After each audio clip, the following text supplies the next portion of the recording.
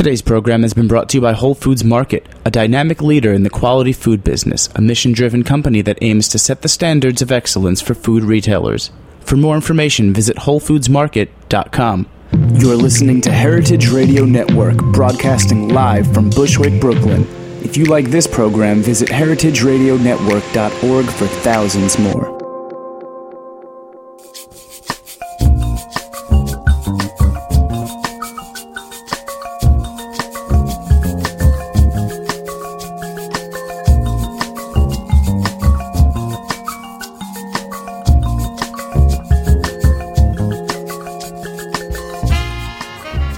Good evening, and welcome to Ferment About It on heritageradionetwork.org. I'm Mary Izette. And I'm Chris Kuzmi. And we're your co-hosts through this weekly journey through all things fermented. We are archived on heritageradionetwork.org, of course, but also on iTunes and Stitcher. Mary, what's going on in the world? Well, first of all... locally. Look, this is not so local, but a few weeks ago we had the South Yeast guys on, and they have started their official Kickstarter campaign. It's through ClemsonIdeas.com. So you can probably Google it, but it's ClemsonIdeas.com/campaigns/South-Yeast, and then a dash labs.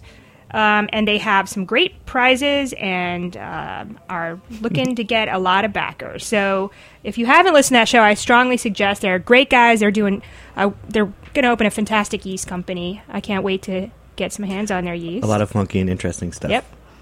And scary pictures to boot of funky and interesting stuff. Only scary to you, Kuzma. I know. I hate pellicles. But I like the outcome. What else is going on? New York Craft Beer Week, or New York City Beer Week, excuse me. It has changed names to New York City Beer Week from New York Craft Beer Week of yesteryears. It is happening on February 21st to March 2nd, and there's lots of really awesome things happening. You will hear me plug this over and over until it happens. We're talking about 2014 here, and February 21st is our opening party, and it will be at Vanderbilt Hall, and it's part of Grand Central Station. We're going to have a really, really great time. I actually just booked the music the other day, or some music. The Xylofolks, which is this giant blue monster and pink gorilla bass player. They make awesome music. Like, they're killing, but they're in these crazy outfits. It's really fun. And also, on that first Sunday, I'll be hosting a cask festival at 508 Gastro Brewery called Cask-A-Lot. And I've invited all the New York City Brewers Guild members to join me there, and a couple affiliates, like my alma mater, Wandering Star Brewing Company, will be doing some stuff. I'm really excited about it. I keep referring to it as Sir Cask-A-Lot. Sir Cask-A-Lot. That was my old nickname, Sir Cask-A-Lot. Still rolling with it. What do you think? Mary's giving me a funny look on that. I want to ask you about Homebrew Alley. Oh, yeah. Homebrew Alley. Homebrew Alley, now in its 8th year, is happening on February 7th and 8th. For more information about how to enter, the deadline is January 31st. Go to homebrewalley.com. We still need stewards. We still have room for entries. And there are several prizes, a lot of great prizes, a lot of great feedback. Among them is the Brewer's Choice, which will be... basically, a brewer from 6 Point Brewing Company will come and decide their favorite beer, and they will brew it, a 15-barrel batch at their facility here in Red Hook, and invite you to join in. It's a national competition, so I'm not sure everybody can make it, but thankfully, up until now, the winners of that choice have been local and able to make the brew date, which is very cool. Homebrewalley.com.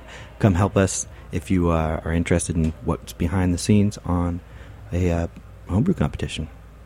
Stewarding, judging, tasting, helping. There's been some learning. good stuff. Lots of good stuff. And there's a big party afterward? Giant party afterwards. It's held at Alewife Queens in Long Island City on 51st Street, just around the corner from Vernon. One stop into Long Island City off of the 7 train. On Saturday, the 8th, around 7:30, there will be a great big party, and we will announce the winners and deliver prizes and all sorts of fun stuff. So, you might have heard that other voice that we haven't identified yet. Guess who it is? Woo. Heather McReynolds, brewer at 6 Point. Speaking of 6 Point. Yep. Honored to be here with the first couple of New York City beer. Today's show is the Salt and Pepper Show. Mary and I have wanted to do this show for a very long time. But actually, I think it might have been in our little kind of draft of what we kind of saw happening for Ferment about it when we proposed this to Heritage Radio. But we're just getting to it now. Episode, 57, 56? Something like that. So why salt and pepper, Mary? Well, because there are so many interesting beers that you can brew with both salt and pepper. Now, we're not talking brewing salts that you use to emulate a particular style, like a Burton ale or something, but we're talking about actually brewing with salt and some of the styles that work well for that.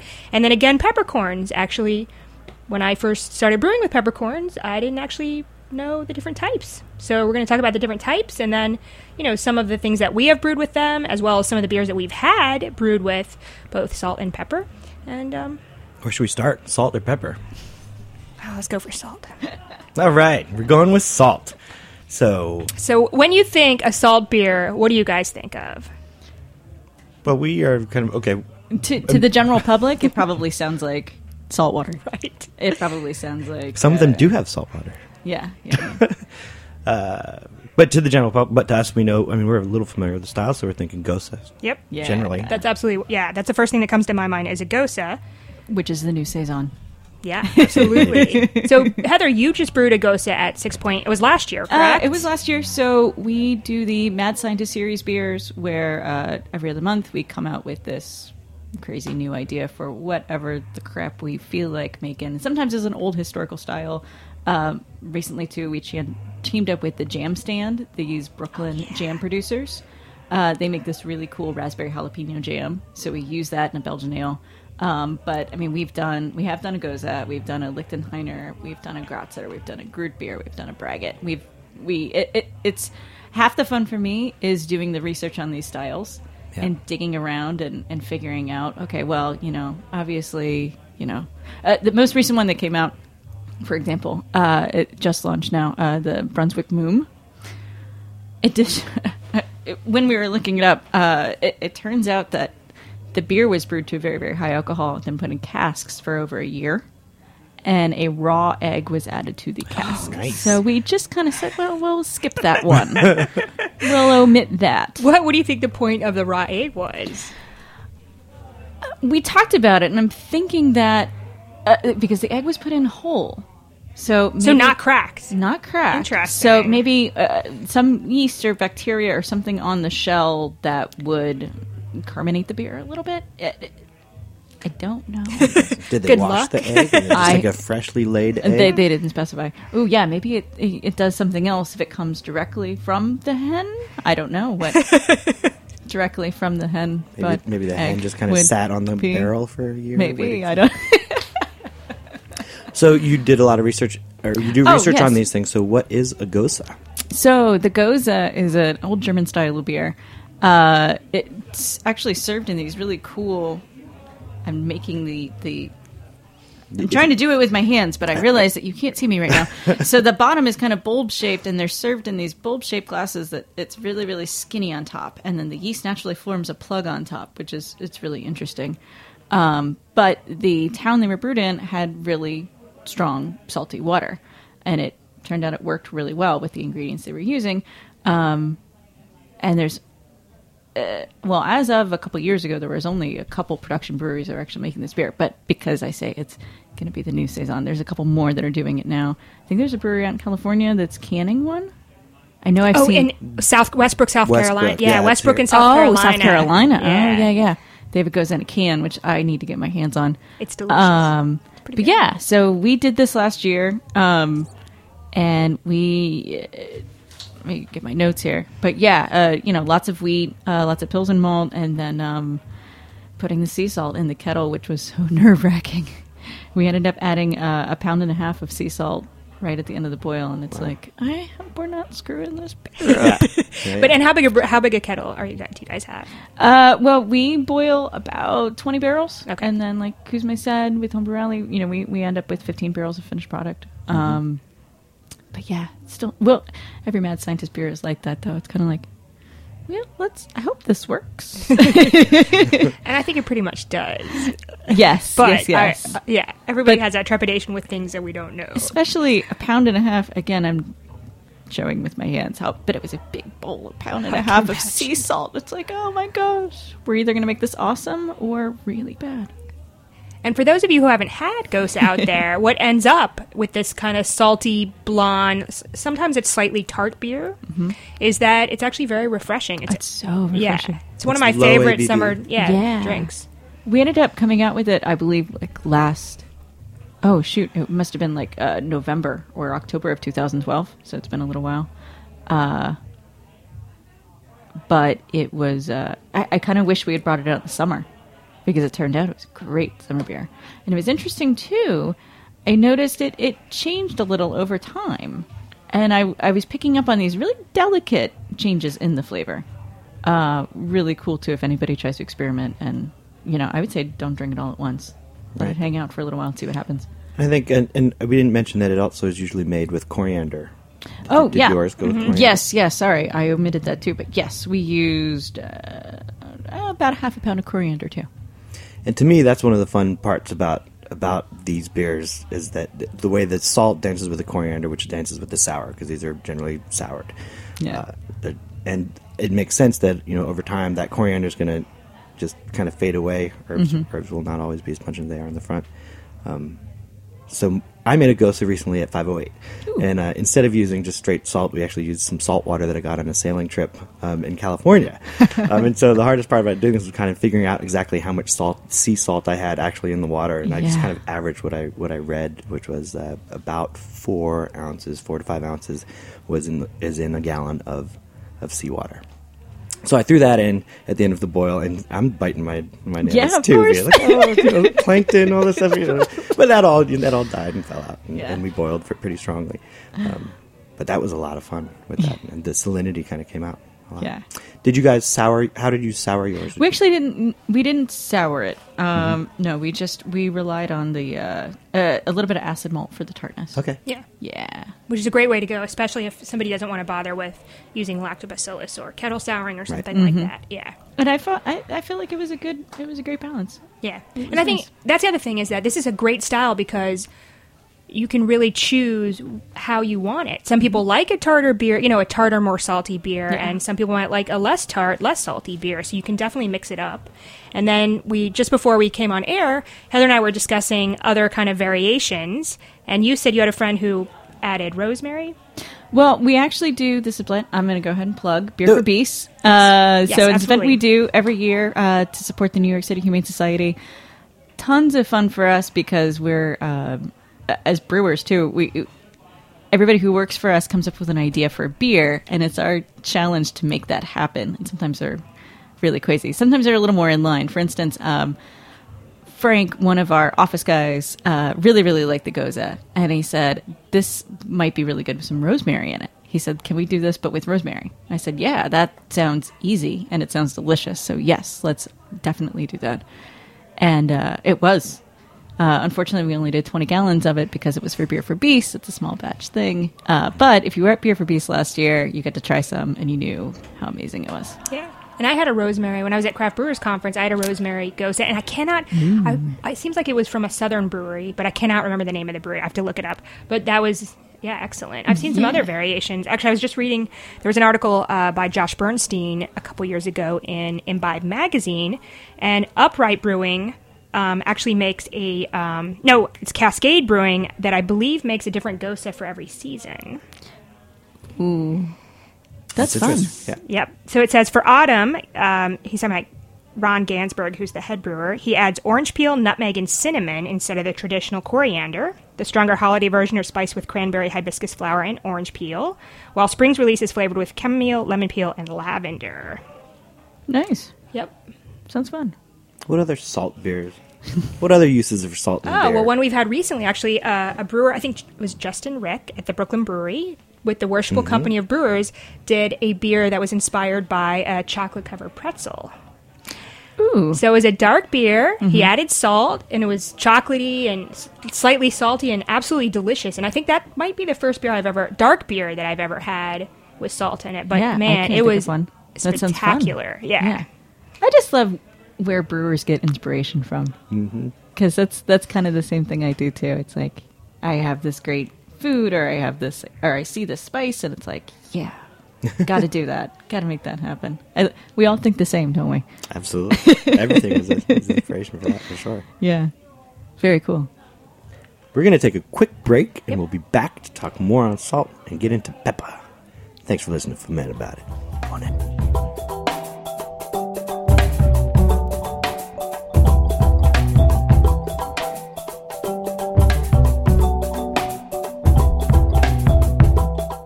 Today's program has been brought to you by Whole Foods Market. Did you know that pollinators are needed for more than 2/3 of the world's crop species? Most of these pollinators are bees. However, North America's bee population has been steadily declining since the 1990s. Whether you live in the country or the city, you can show your commitment by hosting a hive in your backyard or even on a rooftop. The beekeeping movement is growing, so you're sure to find swarms of folks who can help you find your way. Learn more about the ways you can help be the solution at WholeFoodsMarket.com/sharethebuzz.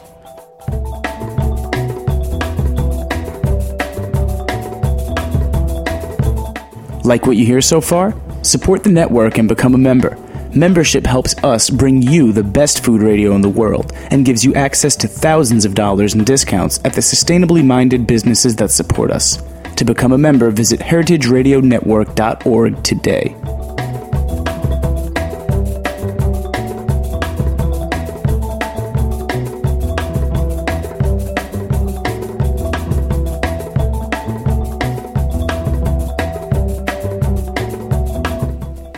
Welcome back to Ferment About It on heritageradionetwork.org. We're here in the studio with Heather McReynolds from 6 Point. Hello. And some guy named Duran off mic. Oh, yeah, that's me. And we're talking about salt and brewing with salt and pepper. Now, not brewing salt like for some traditional styles, but just Not for actually water brewing treatment, with... but for flavor. Yeah. How come we don't have any salt and pepper background music here? Oh, that's right. We should have salt and pepper. That should be, I think, For next time. Copyright. BMI. ASCAP. The music we were listening to, by the way, was music from my friend Chris Berry. We went out on tour a while ago, back in 2006. He actually has since moved to Hawaii, but is spending time here in New York and has some shows coming up on the 21st and 22nd of February, which is also Craft Beer Week. So go hang out at the Pacific Standard, then go check out what he's doing at BAM. He's got a big storytelling and world music thing happening. But back to salt and pepper. Okay, so if you cook with salt and you go to any type of gourmet cooking shop or grocery store or spice store, you'll know that there are a lot of different kinds of salt out there. And it's kind of been a hip thing the last couple of years. Mm-hmm. And obviously, if people are buying all these specialty salts to cook with, it can make a difference in how your beer tastes. So that's something I haven't actually experimented with is different types. I think, I used sea salt when I made my Gosa. Yeah. And then, of course, Chris used Pacific sea salt and Pacific salt water. It would be lots of fun, though. I agree. Yeah, there's some crazy salts out there. So I have a handy list. Actually, it's on the Whole Foods Market site, and some of this I know about, like the colored salts. I use a lot of Himalayan pink salts for my alternative fermentations, like water kefir and those kind of things.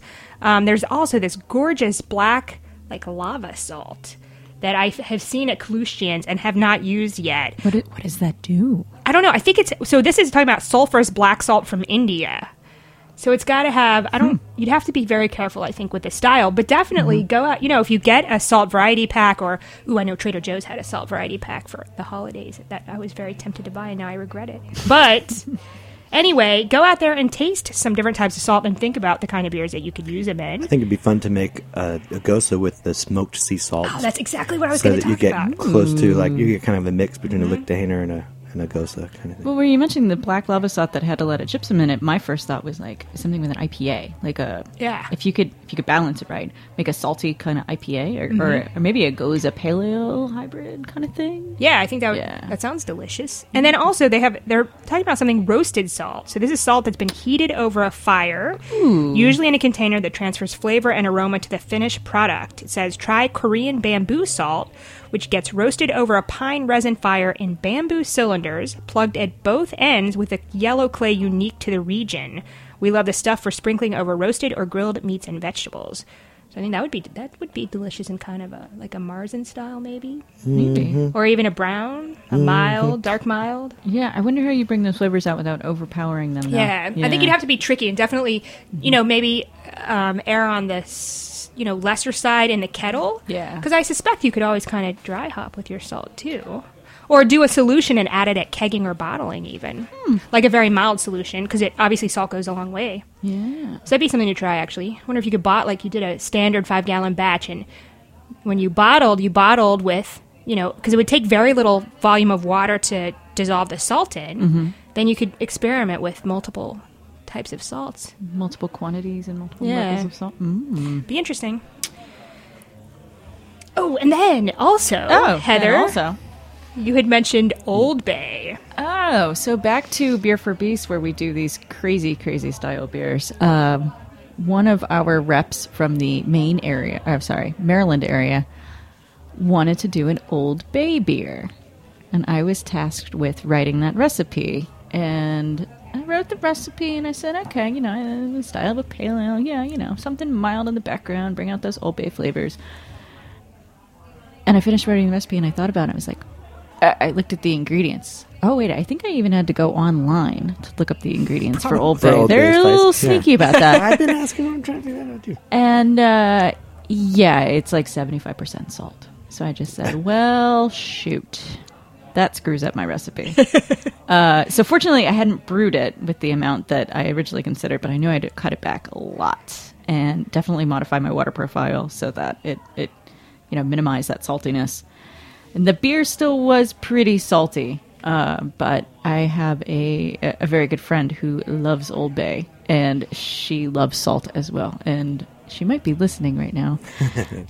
She loved that beer. So, play around with Old Bay because it's fun. But, definitely when you're buying packaged seasonings like that, look up what's in there so you know what you're working with. Yeah, exactly. I had an Old Bay Gosa at the National Homebrewers Conference this summer that I was like, oh my God, this might be disgusting. And it was delicious. So I totally want to make one of those. Yeah. So let's talk about pepper, or more accurately, peppercorn. Mm-hmm. So Peppercorn I have first some and then some pepper facts. Pepper facts. Well, it's the world's most popular spice. Is that true? Yeah. And it says black, white, and green peppercorns. Who did they survey? Listen, over time. Okay. Black, white, and green peppercorns come from the berries of the pepper plant. It's a vine that's native to India and Indonesia. And then pink peppercorns are actually the fruit of a completely different plant, the Bayes rose plant, which is a small tree native to South America. And we also have Szechuan peppercorns, which come from an entirely different plant. It's a type of prickly ash shrub native to northern China. Yeah. Oh, man. And I've never brewed with Szechuan peppercorns, but I know other people that have. And when you eat them, so I don't know, if you eat Szechuan peppercorns, they numb your tongue. Oh, it's amazing. Yeah. Please tell me you've been to Mission Chinese. I've been to Chengdu, China. Oh, well, there you go. That's probably a little bit more legit. Back when they were actually banned from the United States for a while until 2006, and I forget I didn't know. why. Oh, I think it was because it might affect the citrus crop. So I think even now, when we get Szechuan peppercorns, we're not growing it inside. They have to be treated before they come into the country, something like that. So they're not. I thought maybe they were banning them because it makes your mouth feel like you just ate a 9-volt battery. That was the rumor I heard at first, was that that it was linked to cancer treating stuff, but I think that was debunked. Huh. But it had more to do with our citrus crops. Interesting, though. Those were not pepper, actually. Yeah. So really, white, black, and green are pepper. Yeah, and here's the weirder thing, which I didn't know until recently. It's actually the white peppercorn that's ripened fully. So it's ripened fully, then the skin is removed, and the berry is dried. Whereas the black peppercorn is picked before it's fully ripe, then dried until it shrivels and the skin turns black or dark brown. And then the greens are soft, underripe versions, obviously. So I never knew the white peppercorn was the actual ripe one. I did know that. I found these white peppercorns at work that were gorgeous and still whole, and they smelled great. And I said, I'm going to make a beer with these. And so I looked up all that information, and it was interesting to learn that stuff. And they all have slightly different flavors. Obviously, black pepper is the strongest. Mm-hmm. The white, I think, is a little more mild. Green peppercorns actually have a very different, almost... Haven't worked with green, but I'd imagine. Yeah, definitely different. For anybody curious about the green, check out I forget which episode it is, but we interviewed the guy from Brewer's Art for the green peppercorn triple, which is awesome. Yeah, delicious beer, and it's a really cool process that they use. So what have you guys brewed with? What peppercorn beers do you kind of think of? I know I've had peppercorn porters. And I made a peppercorn saison that I actually got that funkified a couple years ago. That was good. Yeah, it was Peppercorn pretty good. good. That's I'm looking. I used. So this is I think this is a 5-gallon batch. I'm looking at a scan of my old brewing book. We added 2 grams, which is approximately 23 peppercorns, and they were mixed peppercorns that I got at one of the Indian grocery stores in Manhattan. So it was mixed black, white, pink, and green, actually. And I think I picked most, so it was kind of an even mix. Because usually when you buy there's way more black ones in there, but anyway, so it's a little more even. Okay. Yeah, like I said, I found these white peppercorns at work, and they were lovely. And I kind of had this idea when I started crushing them that they'd be really good with a steak. And so I started thinking about, like, umami flavors and those savory flavors and wanting to kind of emulate that in a beer. So I used a lot of, like, super malty, like, malts, like Maris Otter. I don't have the recipe in front of me. But this really rich brown malt from, can't remember who I got it from now. But yeah, I used those peppercorns, and it was really cool. It took 2 tries. I'm not sure why I did it twice. I did it twice, though. I think we had a lot of time on our hands right after Hurricane Sandy. Oh, yeah. And did it twice. And yeah, it was interesting. I did kind of get those umami flavors that I was kind of looking for. It was a little fun experiment. Did you like it overall? I mean, Yeah. It was quality? it was drinkable. It was one of those beers you have 1 pint of and then move on to something else. But yeah, it was fun. But I really loved the peppercorns coming out. I had fun brewing with them. Yeah. Crushing them right before. I would totally recommend that Seems too. By the super way, fresh. Yeah, go that's- ahead, buy yeah. whole peppercorns and just crush them right before you use them. Yeah. Did you toast them at all just before doing it? No. Because there's plenty in black peppercorns. Yeah, that might have been a fun idea. I didn't think about toasting them though. I've never tried it.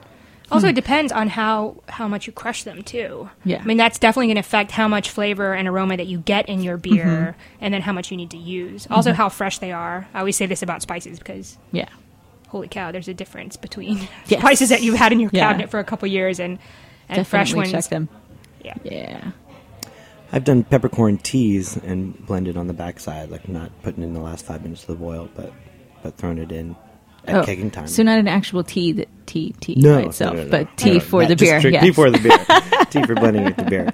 And then I guess my most successful or that my favorite peppercorn beer used Szechuan peppercorns, and it's a peppercorn saison. And I kind of went with kind of thinking about lemon pepper chicken, and so I have a lot of like lemon peel and Szechuan peppercorns. Yeah. I have everything but the chicken in a saison. Did you get did that tongue numbing weird sensation No, I had come it, I had through? it lighter on that. It didn't come through in this beer. It was like And more of like kind of like an anise or Okay. it just had more of the other flavor. The bouquet definitely had the bouquet of the peppercorn. Cool. Yeah, because it has a very... How do you describe Szechuan peppercorns? It's kind of... It's not the same kind of pepper idea of pepper. Yeah. Like it has the It's real not- floral. yeah, it's not aroma. spicy. Yeah. It's real floral. It's aroma. not Has a lot yeah. more depth to it, I think. Yeah. Depending in a on- way. Well, maybe spicy is the Different wrong kind word. of It tingles It's your got tongue. kick. It's got kick. It's got Yeah, kick. yeah. I think pink peppercorn. I've had a pink peppercorn pale ale, and I think I've had a pink peppercorn IPA. Okay. Yeah. I think those would be fun to, Another one of the Beer for Beast beers that we did, because that's really where we get to experiment. We did a collaboration with Tyler from Portsmouth Brewery in New Hampshire, and this was his recipe actually, but a pink peppercorn saison with ginger in it, and that turned out really nicely. That makes sense. Those yeah. flavors work together really, really well. Very complex, very nice. But yeah, he's really good at what he does too. If you guys are ever up in New Hampshire, check out his stuff, man. Yeah. I think one of the keys with pepper is like you were saying before, when you made the umami-ish kind of beer, it was one that you wouldn't have a second pint of necessarily. Mm-hmm. And one of my favorite quotes actually was from Beer Sessions Radio a couple of weeks back, where my friend Chris Post from Wandering Star, he's like, beer is a long-term relationship. It's not a one-night stand. And so you want those beers that you're going to have like 4 pints of and enjoy it all the way. And when you burn with pepper, there's a lot of danger there. Mm-hmm. And just doing it judiciously. And if you're a home brewer, you have the advantage of doing that, making the teas and putting them on the back end. Mm-hmm. That's a good thing to toy with and do. I like having the aroma of black pepper, but not necessarily having that tingle the entire way down. Having the beer in the mouth feature different things. And I think a good way to experiment if you're thinking about using peppercorns in your beer, or even salt, and you want to kind of try the different types, like you have a pale ale that you want to see, hey, how does this work with green peppercorn versus pink versus white? A great way to do that is take your finished homebrew. You want to crush your peppercorns fresh, add them to a French press, then put your homebrew in there, allow it to steep for about 2 to 3 minutes, press it, and taste it. And that's a really good way to at least kind of really visualize on your palate what that peppercorn is going to do to your beer. Mm-hmm. And that was actually an idea from Serious Eats. Dry hopping with peppercorns. Yeah. Seems like you would get a decent amount of the aroma without too much pungent flavors or like any bitterness. Kind of like cold brewed coffee. Right, like your cold, exactly. But if if you're a little bit nervous at first, but you kind of want to see how those flavors play, then go ahead and do it with a finished beer. Even, you can play with it with commercial beer just to get a better idea. Mm-hmm. Yeah, ferment about it on heritageradionetwork.org. So Chris and I are leaving for Hong Kong, Vietnam, and Cambodia on Sunday. We will be out of the studio for 2 weeks. Research and development, of course. Yes. We are actually going to interview homebrewers and brewers in Hong Kong, and then there is apparently a homebrewing group in Vietnam. Ho Chi Minh City. Yep, so Ho Chi Minh City. Over then. So we will have a pre-taped show for the next 2 weeks, but they're both very good, and we look forward to being back in 2 weeks. A huge thanks to Heather McReynolds from Six Point for being on the show. Me. Yeah. And happy fermenting. Happy fermenting. Ferment about it.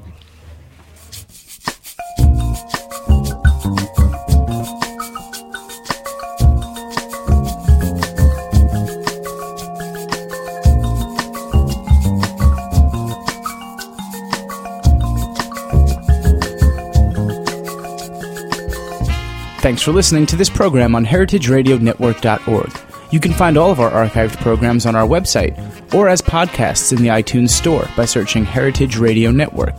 You can like us on Facebook and follow us on Twitter at @heritage_radio. You can email us questions at any time at info@heritageradionetwork.org. Heritage Radio Network is a non-profit organization. To donate and become a member, visit our website today. Thanks for listening.